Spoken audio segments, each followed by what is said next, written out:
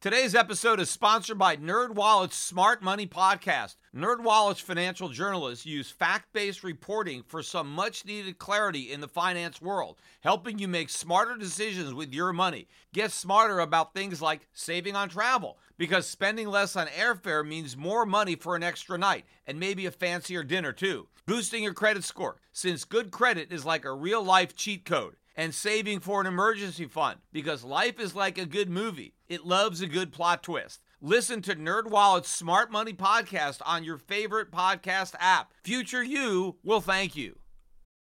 The Peter Schiff Show. Well, on Friday, Donald Trump said that he would be unveiling on Wednesday of next week a massive tax cut. In fact, he actually went out on a limb and stated that it's going to be the biggest tax cut ever. Now, I'm really not sure why Donald Trump feels that he has to keep promising something and then failing to deliver. I mean, that's been a problem. You don't want to overpromise and underdeliver. I mean, I understand as a candidate you want to do that. You want to promise anything to get elected, but somebody ought to tell Donald Trump that the election's over and he won, right? He's president, and he doesn't have to come out and say things. What I would think Trump should be doing is saying nothing about tax reform until he actually releases a plan, right? That way he can come up and he can over-deliver. Don't promise anything. I'm working on it, and then don't put up a deadline Wednesday, and then what if it doesn't happen? What if there is no tax cut on Wednesday, or what if it's not the biggest tax cut ever? Why make those promises? Now, maybe he's going to release this massive tax cut on Wednesday, and maybe it will be the biggest ever. So, I'm not going to say or take credit away from the president. I'm just saying, you know what? Why not just wait till Wednesday, just in case something goes wrong, right? And now you don't release it on Wednesday. Why raise everybody's hopes up if you're ultimately not going to meet the expectations? I mean, if there's going to be a great tax cut on Wednesday, the public can wait until Wednesday to find out about it, right? I mean, maybe this time there actually is a wolf. But the problem is, if you cry wolf too often, then eventually no one's going to believe you. So there's really no reason to go out and make the promise. Just deliver the massive tax cut on Wednesday and everything will be fine. But I guess he can't resist, jumping the gun on these tax cuts. But, the crazy part about this, first of all, how is it going to be the biggest tax cut ever? I mean, it's hard to believe that when we have the most debt ever, right? We have this enormous $20 trillion national debt that the president understands. He pointed out how big the debt was when he campaigned. So the government already runs huge annual budget deficits. How can we afford the biggest tax cut ever unless we're also going to talk about the biggest government spending cut ever? But nobody is talking about cutting government spending. They're talking about increasing government spending. So if we're broke, how are we going to afford the biggest tax cut ever, especially for the middle class? Because, of course, that is where the government gets the most, the lion's share of its money, right? The middle class. I mean, disproportionately, the rich pays a much higher percentage of the tax than their percentage of the population or even their percentage of national income, but still the lion's share of the revenue comes from the middle class. And so if this is going to be the biggest tax cut ever, and meaning for the middle class, how is it possible that we can afford it? I mean, I think one way they may be able to get the tax cut through is not cutting the top rate, right? The top rate right now is 39.6, right? I mean, it might as well be 40, but, they tried to fool us and, it's 39.6, right? It's not 40%. Although when you add the Obamacare 3.8% tax, then you're talking about almost 43.5% anyway. So we're over 40% when you look at the true federal tax. But let's assume that they don't cut the top rate at all, right? Because the president keeps saying, I'm promising to cut taxes for the middle class and for business.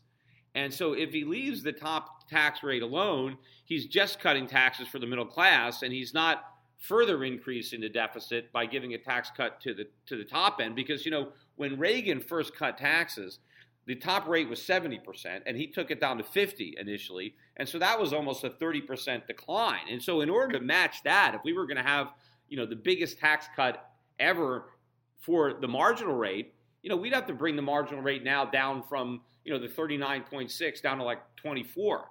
And I really don't see how we're going to be able to do that in the context of blowing up the deficit. And now the Democrats are saying we're blowing up the deficit to give a tax cut to the rich. I think it'll be much more palatable to the left if he has to form a coalition with the left, because there's a lot of conservatives that aren't going to want to increase the deficit, that are going to want spending cuts. So if he wants to get the Democrats on board, a tax cut that only delivers benefits to the middle class will be very appealing to a lot of people on the left. Now, what Trump could do for business is he could cut the corporate tax rate.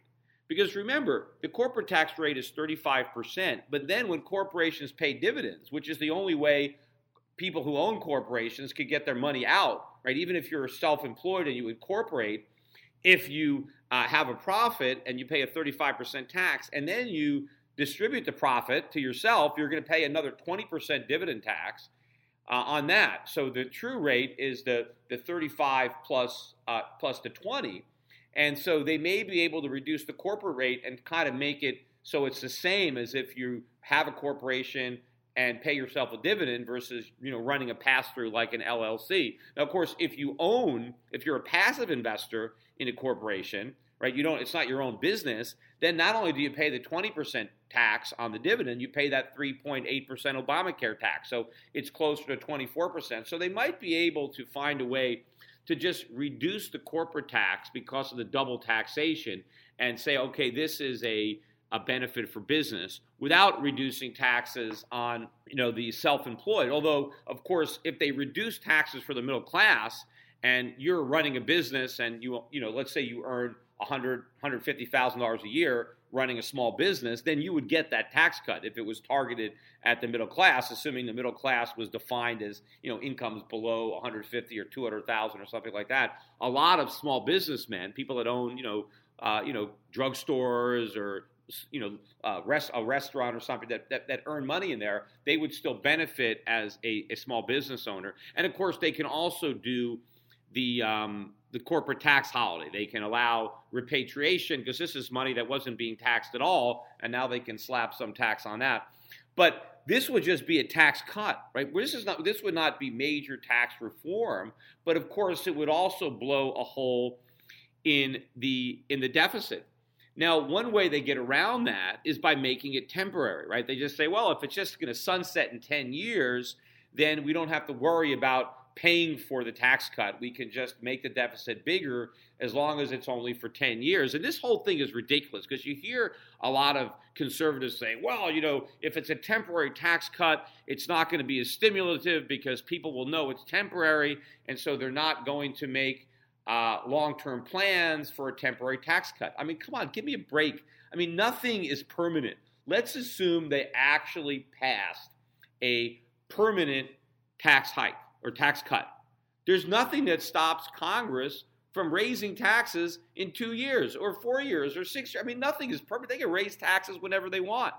The only thing is in order to raise taxes, the tax hike is going to have to come from the House of Representatives. So in theory, as long as the House of Representatives is controlled by Republicans, you would think that they wouldn't want to originate a tax hike in a Republican House. But the Republicans may not control the House, in a couple of years or in 4 years. So no tax cut is permanent. And of course, even the temporary tax cut isn't guaranteed to last the full 10 years, right? And of course, they could renew it at the 10-year period. So, I mean, there really is no difference between a temporary tax cut and a permanent tax cut because nothing is permanent when it comes to cutting taxes. Interestingly, the reason that the Founding Fathers wrote into the Constitution that revenue bills must originate in the House was because the House was the body that was responsive to the people, because the Senate wasn't even elected.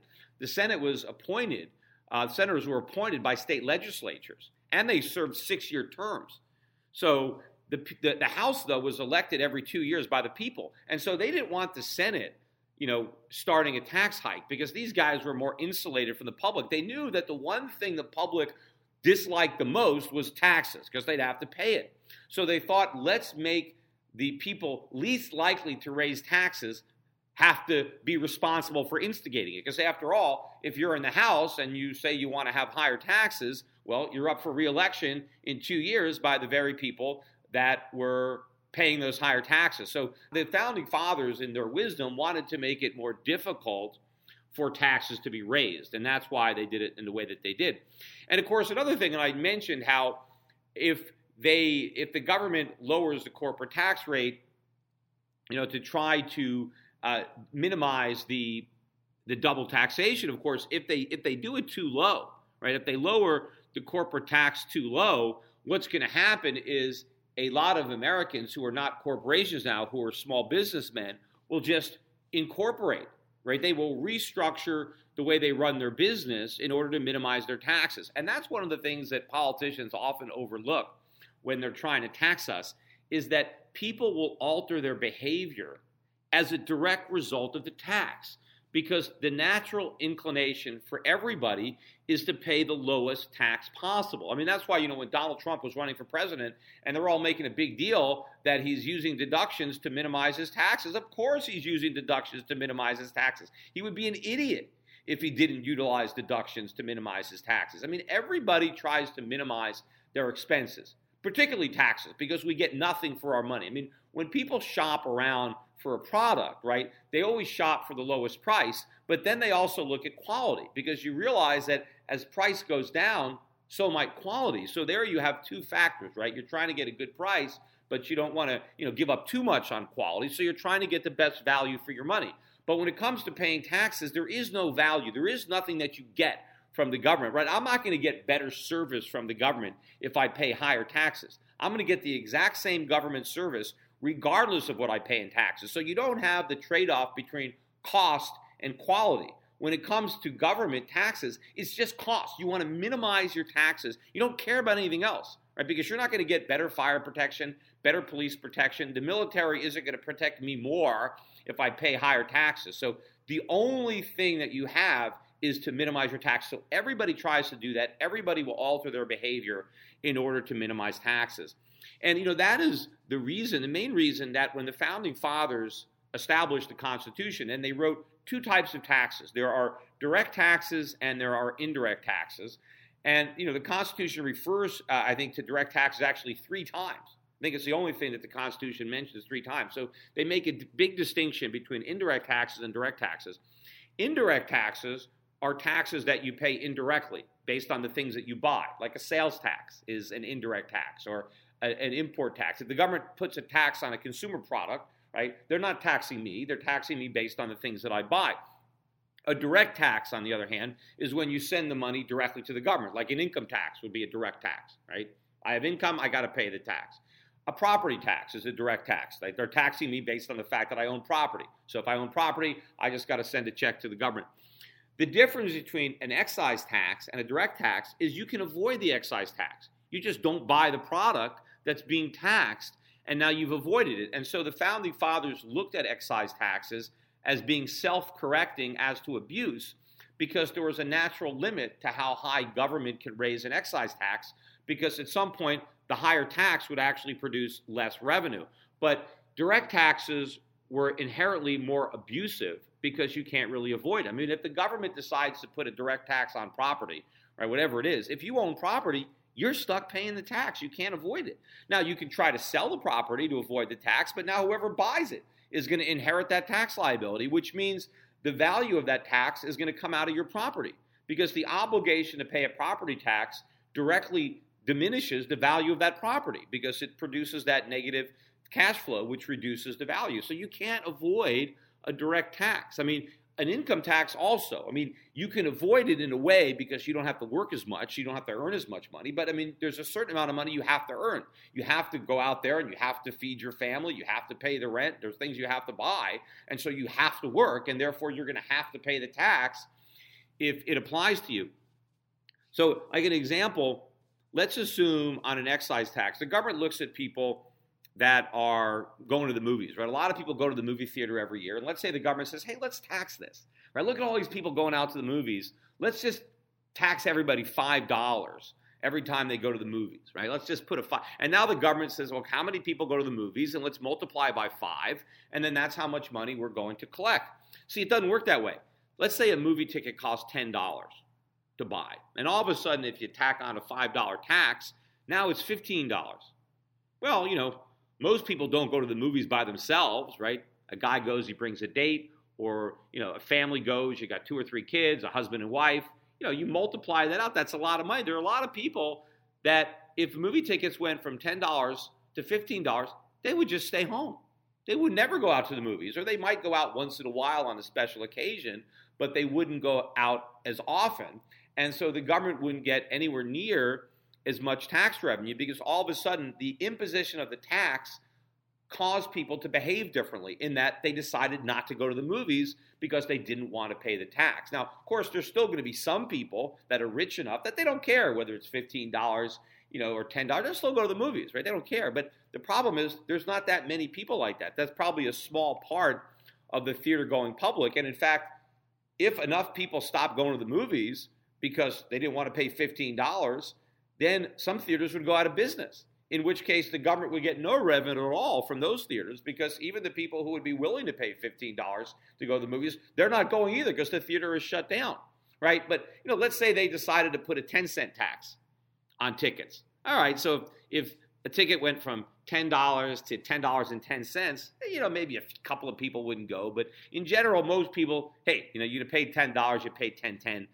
So in that respect, probably a 10-cent per ticket tax would probably raise even more revenue than a $5 tax. See, this is what the Founding Fathers knew, and that's why they wanted the government to run on excise taxes. I mean, the only reason that they're allowed to have direct taxes, and if you go back and look at the drafts of the Constitution, the earlier drafts, the government only had the ability to have indirect taxes. It didn't even have the power to lay a direct tax. And the reason that they changed the Constitution in later drafts to include this power was in case of a war.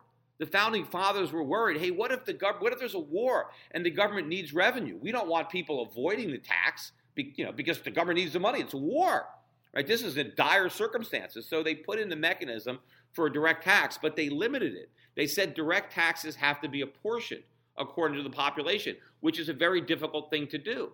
So they figured, okay, they'd be willing to do this in times of a war, right? They'd be willing to do this really difficult thing to levy this wartime tax in an emergency. But during peacetime, right, the Founding Fathers expected the federal government to exist entirely on excise taxes. And it did for a long time. We didn't even have the income tax until 1913. But, I don't want to, get into a whole long history of the income tax. I mean, one way, if you want to read a lot about the income tax, I wish I still had copies of my dad's book, The Great Income Tax Hoax. But I don't have any more of those. We ran out. But I still have copies of The Federal Mafia. Remember, that is the only book other than, that pornographic book that the federal government has ever banned. But we still have copies of the banned book. There's not that many left, by the way, so soon we'll probably run out of those too. But you can go to shiftbooks.com and get a copy of the Federal Mafia, because my father has a lot of the history of the income tax and why we have it, and a lot more than I've just gone into in this discussion. But it's very fascinating reading just to learn about taxation and what the Founding Fathers envisioned for this country and how far from those constitutional principles we have really moved. But getting back to these Trump tax cuts, so I think that we're going to end up with a temporary tax cut, because all tax cuts are temporary anyway, especially when you have as much debt as we do. And so that is going to be something that the Republicans will be able to come through with, and they can target it at the middle class. They can certainly do that. But, here's the problem. When Reagan had these tax cuts, and of course Trump is now saying that his cuts are going to be even bigger than Reagan's, and maybe that's going to be true for the middle class. I don't know, because certainly if you just wanted to add it as a dollar value, right, not as a percentage of GDP, but obviously the numbers are a lot bigger. We've had a lot of inflation since 1981. And if he targets a tax cut at the middle class, the sheer dollar value of the cuts could be bigger than the dollar value under Reagan. But remember, the Reagan tax cuts, the result of that, the budget deficit tripled under Reagan. I think when Reagan was first elected, I think Jimmy Carter's last budget deficit was around $70 billion. And of course, remember, when Ronald Reagan ran, he was very critical of that $70 billion number. That was too high. He ran on a platform of reducing the deficit.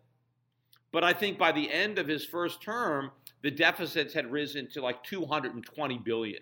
So the deficits tripled under Ronald Reagan. Now, of course, it wasn't all because of the tax cuts. It was because the government spending wasn't cut. We kept getting more and more spending. And so that was driving the deficits. And also we had a recession. We had a very deep recession early in the Reagan term. And of course, that recession helped to drive the deficits higher. So assuming you have a similar fact pattern here, we have a recession in the first term of Trump, which is very likely because we may already be in a recession, and we get tax cuts, and we don't get any spending cuts because we're not, right? Spending is going to continue to increase on autopilot.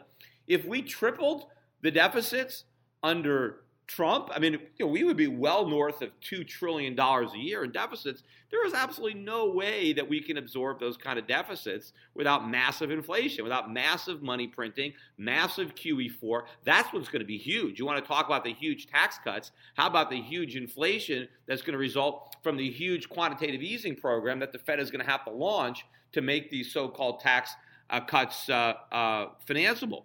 But of course, what the government giveth, they taketh away. So they're going to cut your taxes, but then they're going to increase your cost of living. Yes, you're going to have more money in your paycheck because you're not going to pay as much taxes, but your paycheck's not going to go as far because everything you're going to want to buy is going to be that much more expensive because of all the inflation that had to be created to make those tax cuts possible. Because there is no such thing as a free lunch. We are broke. The only real way to cut taxes is to massively cut government spending. But nobody is talking about the biggest government spending cuts ever. It's just the biggest tax cut ever because that's good politics. But the problem is Trump doesn't need to be a politician. He already is president. But the problem, of course, is a lot of the congressmen who are going to be up for re-election in 2 years, and that's all they care about is getting reelected. For them, it's all about politics. And what it would have been good is if Trump was able to get everybody in that swamp to rise above politics and to actually do something that's good for the country, even if it puts their political future in jeopardy. But unfortunately, that's not what's going on. This is business as usual. In fact, Donald Trump now is getting a lot of praise, even from people from the left, because he's rejecting a lot of the things that he campaigned on, that now he's acting more presidential. I don't want somebody to act presidential. That's why the country is in a mess, because all these presidents have been so presidential. I want a president who cares about his country, right? Who cares about being presidential? Let's do the right thing. Let's roll back all this government regulation, all these taxes. Let's level with the American people, and let's tell them the truth instead of just being presidential. Now, I want to segue for the second half of this podcast away from the government and to the private sector and use the airlines as an example because, there's a lot of media attention now regarding the airline industry, particularly in the aftermath of the United Airlines fiasco. And of course, everybody has heard about this by now. In fact, I think that YouTube video, and at least this is probably a week ago, I read that over 500 million people in China had already viewed this YouTube clip of this elderly Chinese doctor being dragged out of his seat by security because he didn't want to voluntarily give up a ticket that he had paid for. And he was, in fact, already in his seat. It wasn't like, it was before they boarded. He already boarded. He's sitting in his seat. Of course, everybody knows this. And they drag him out. And in the process, they smash his head into an armrest. He loses a couple of teeth. He has a concussion. He's bleeding. I mean, people are horrified. And of course, somebody is filming it. Somebody, don't they know that? I mean, don't these guys realize that everything they do is going to be filmed by somebody? And, this is not an example of why the free market doesn't work. And this does not need a government solution. This is going to be a perfect example of why the free market works beautifully. Warren Buffett, one of his famous quotes is that it takes a lifetime to build a reputation and 5 minutes to blow it. Well, in the case of United Airlines, it wasn't even 5 minutes. I don't think that YouTube video was even 2 minutes long, right? The original one. And this is a public relations disaster for United. And the market will exact a penalty on United, and the industry is already changing. Of course, you're going to see some politicians or people saying, oh, the politicians need to come in and do something. They don't have to come in and do anything. The market is going to sort all of this out. First of all, I fly all the time, and I fly a lot of airlines. I fly United a lot. I fly Delta. I fly American.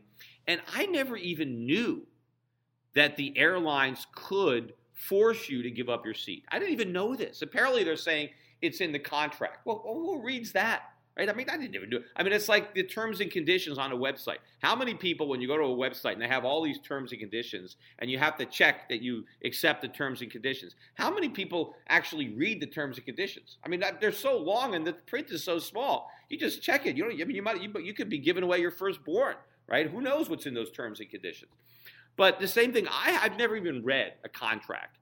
I buy tickets all the time. I've never read a contract. So I would not have known that they can force me. I always was under the impression that if they overbooked the plane, that they needed to ask for volunteers and they would pay people to give up their seat. And I see people giving up their seats all the time for money, and that's fine. And overbooking, there is nothing wrong with an airline overbooking, because the reason they overbook is because they know statistically from all their computer models that there are people who aren't going to show up.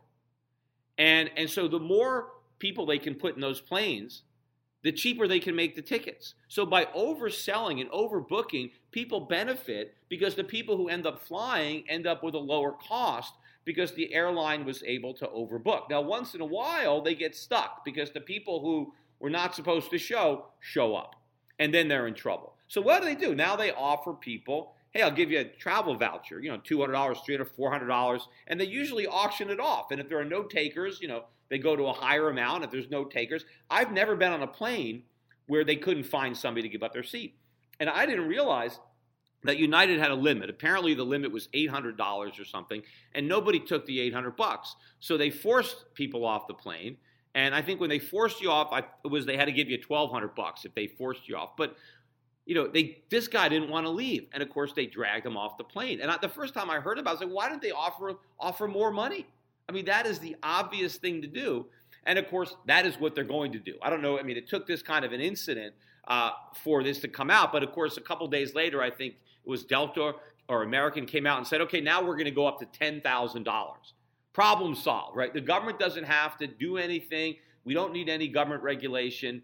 If airlines will go up to $10,000, believe me, most of the people will get off the flight for $10,000. There are very few people that really have to travel and have to be there at a specific time. Sometimes, like I'm traveling a lot, I'm going to an event where I'm speaking and I'm speaking at a particular time. And so I can't take the travel voucher. I got to be there at the time that I have to be there. And if there's no other flights, I'm stuck, right? I got to go. But, if you're a kid, if you're going on a, vacation, and it doesn't really matter if you get there a little later in the day, right? So a lot of people will voluntarily leave. It depends on how valuable it is. But this guy was a doctor, and he actually had an appointment. This guy had to be there. He didn't want to get off that flight. And I think it was wrong for United to try to force him, even if there was a contract. Who the hell read that contract? So it was terrible behavior. But United is going to pay because this guy is going to sue, and he's probably going to get a big settlement because there's no way United wants a trial and all the publicity that's going to surround the trial. That's going to extend the PR problem. So they're going to pay the guy off, but the airlines are already responding to the publicity by making changes. And this is all the way the free market works. We don't need government. In fact, if the government wants to do something to improve air travel, how about starting with the TSA? That's where they can make a big difference so that it's not so difficult to check your baggage and to go through security, and you don't have to get to the airport hours in advance because the lines are so long. That is the problem. The biggest problems with air travel is government. It's not the airlines. The airlines obviously are a service business, and they have to answer to the public. Of course, I read an article this morning where the airlines are getting more publicity because they are coming up with even cheaper seats, right? Where you can't check any baggage, you can't carry on any baggage rather, because sometimes the overheads are full. So they're saying, okay, If you don't have any carry-ons, you'll have a lower price. And if you don't have an assigned seat, because sometimes, nobody likes the middle seats, right? A lot of times I book 2 seats on a plane. I book the window and the aisle, and I leave the middle seat open because I realize that chances are there's not even going to be anybody in the middle seat, so we end up with a whole row, right? And so, but what they want to do is, let's say they have people and they can stick people in the middle seat at the end, right? You're not, and so maybe even a couple, if they buy cheap seats, they won't even be sitting next to each other. They're just going to be stuck in the middle here and there. And, of course, the airlines are also trying to find ways to make their first class travel better, more comfortable chairs, they recline more, better meals, right? And so the media plays this as, you see, the little guy is getting screwed, and, the airlines are just, catering to the haves, and they don't care about the have-nots, as if this is a problem. And this is not a problem. This is the airlines trying to appeal to customers and deliver the best value possible. And so they're trying to discriminate among their ticket buyers, right? Because there's certain people in the market who all they care about is the cheapest way to get from point A to point B. They don't care. They don't care if they have to suffer through a bad flight, if they have to be in a small seat for a few hours, if they don't get a meal, if they can't carry on. They just want a cheap flight, right? I mean, I remember the first time I went to Europe myself, and I flew from California. I was actually in my 20s. I never even went to Europe until I was in my 20s. And so I went, I had a backpack. I didn't even have luggage. I had a backpack. And I just found the cheapest flight I can find that went from Los Angeles to Amsterdam to get me to Europe. And I was miserable on that flight. I mean, I could barely sleep. I was in coach. But you know what? I was willing to do that because I spent 4 months in Europe. So I didn't give a damn if I had to suffer through, a long flight, because all I cared about was I wanted extra money for my trip. I'd rather have the money because I had a limited amount of money. I was a young kid. I would rather have it for hotels and entertainment and things that I wanted to do in Europe. I didn't care, how crappy the seat was. And so what the airlines are doing is there are some people that want a pleasant experience. Like to me now, see, 54-year-old Peter Schiff is a lot different than 22-year-old Peter Schiff. There's no way you couldn't pay me at this point in my life to take a coach flight to Europe. There's no way I would do it. So I'm going to pay the money because I have the money at this point. So if I have to pay an extra $5,000 for my ticket, it's not going to diminish my travel experience. I'm still going to be able to stay in the hotels I want to. I'm going to go to the attractions. I don't want to, at this point in my life, I don't want to sit in a coach seat. The airline knows this. There are people like me that are willing to pay more. And you know what? Because there are people who are willing to pay more, the airline can actually charge the people who really want to pay less even less. It's like the airlines make almost all their money now off the first class traveler, right? So the first class traveler and the extra profit margin that they have, because these first class seats are very expensive compared to coach. I mean, you could be traveling in coach and you could pay, let's say, $200 for a ticket, and the guy that's in first class might have paid $1,500 for the ticket. I mean, he's still getting the exact same point as you. And if you figure, what is the actual value of the food? I mean, the airline food, believe me, it's not that great, right? I mean, so it's just a more comfortable chair. You get on first, your luggage comes out first, but at the end of the day, the value really isn't there, right, to go first class. I mean, for what you get, you just have to have enough money that you don't care, right? And and those people, a lot of them are business travelers too, because they're deducting the cost, right? So if you're traveling on business, it's a tax deduction. So it doesn't cost you $1,500, it costs you $750. So the businessman only actually pay half the cost. But if you're just a regular guy traveling on vacation, you don't get to deduct the cost of your vacation. That's just, after tax money. So they don't have the spending power. So none of this is a bad thing. This is all a good thing. This is all about the free market trying to satisfy the consumer, right? Hey, if the consumer wants more frills, he can pay for them. But if he doesn't, if he just wants the cheapest ticket, this is the way the airlines can do it, right? They find ways to make the premium service good enough that they can overcharge people who are willing to pay higher prices, and that's going to subsidize the guy who just wants the cheap seat. It's not the airline being mean. It's the airline being good because the airline is trying to deliver to the consumer what the consumer wants. And of course, politicians, though, can always say, oh, this is terrible, the airline experience, you're stuck, right? You're like cattle. And, they can try to promise, to fix it with regulation and say, oh, you can't charge more for this, or you can't do that, or you can't do that. None of this works because you know what? At one point in time, the airline industry was completely regulated by the government, right? They fixed all the prices. And hardly anybody can afford to fly. It was only the rich who used to fly when the government was in control. And in fact, back then, they had no competition. The prices were so high, the way they would compete, they had these big lounges like in these 747s, they had the upstairs lounge. They only can compete on service because they weren't even allowed to compete on price. But, air travel used to be the province of the rich. The middle class couldn't afford to get on an airplane because the prices were so damn high when the government was there protecting the consumer. It wasn't until we had all the deregulation that we really start to see prices coming down in a free market and a lot of people flying. And of course, now that a lot of people are flying, a lot of them, they gripe about the service, and now they're prone for politicians to play into that by promising something. But whenever the government promises to make your life better, it is always going to backfire. Anything the government does to try to placate the flying public because they feel they're getting screwed or they're getting ripped off and the government's here to protect them, all that's going to happen is you're going to end up paying higher prices and you're going to end up flying less. And of course, one of the reasons too that so many people, have to fly as cheaply as they possibly can is because they're broke. Right? Where the government is really screwing the air traveler is his income taxes or the payroll taxes that he's paying or that his employer is paying. It's everything that the government does to diminish your income. So if the government really wants to make it better for people who fly on airplanes, start by lowering their income taxes, right? Start by getting rid of a lot of the taxes that are diminishing their paychecks. And of course, that's not going to be done unless we have significant cuts to government spending. The government likes to make a big deal about going after the private sector, because they think they're ripping you off. Like, oh, the cable company is charging too much, right? Oh, let's bring the rates down by a few bucks, right? Or your bank is charging you too much, right? They're charging, the ATM fees are too high, right? This is all nickel and dime stuff.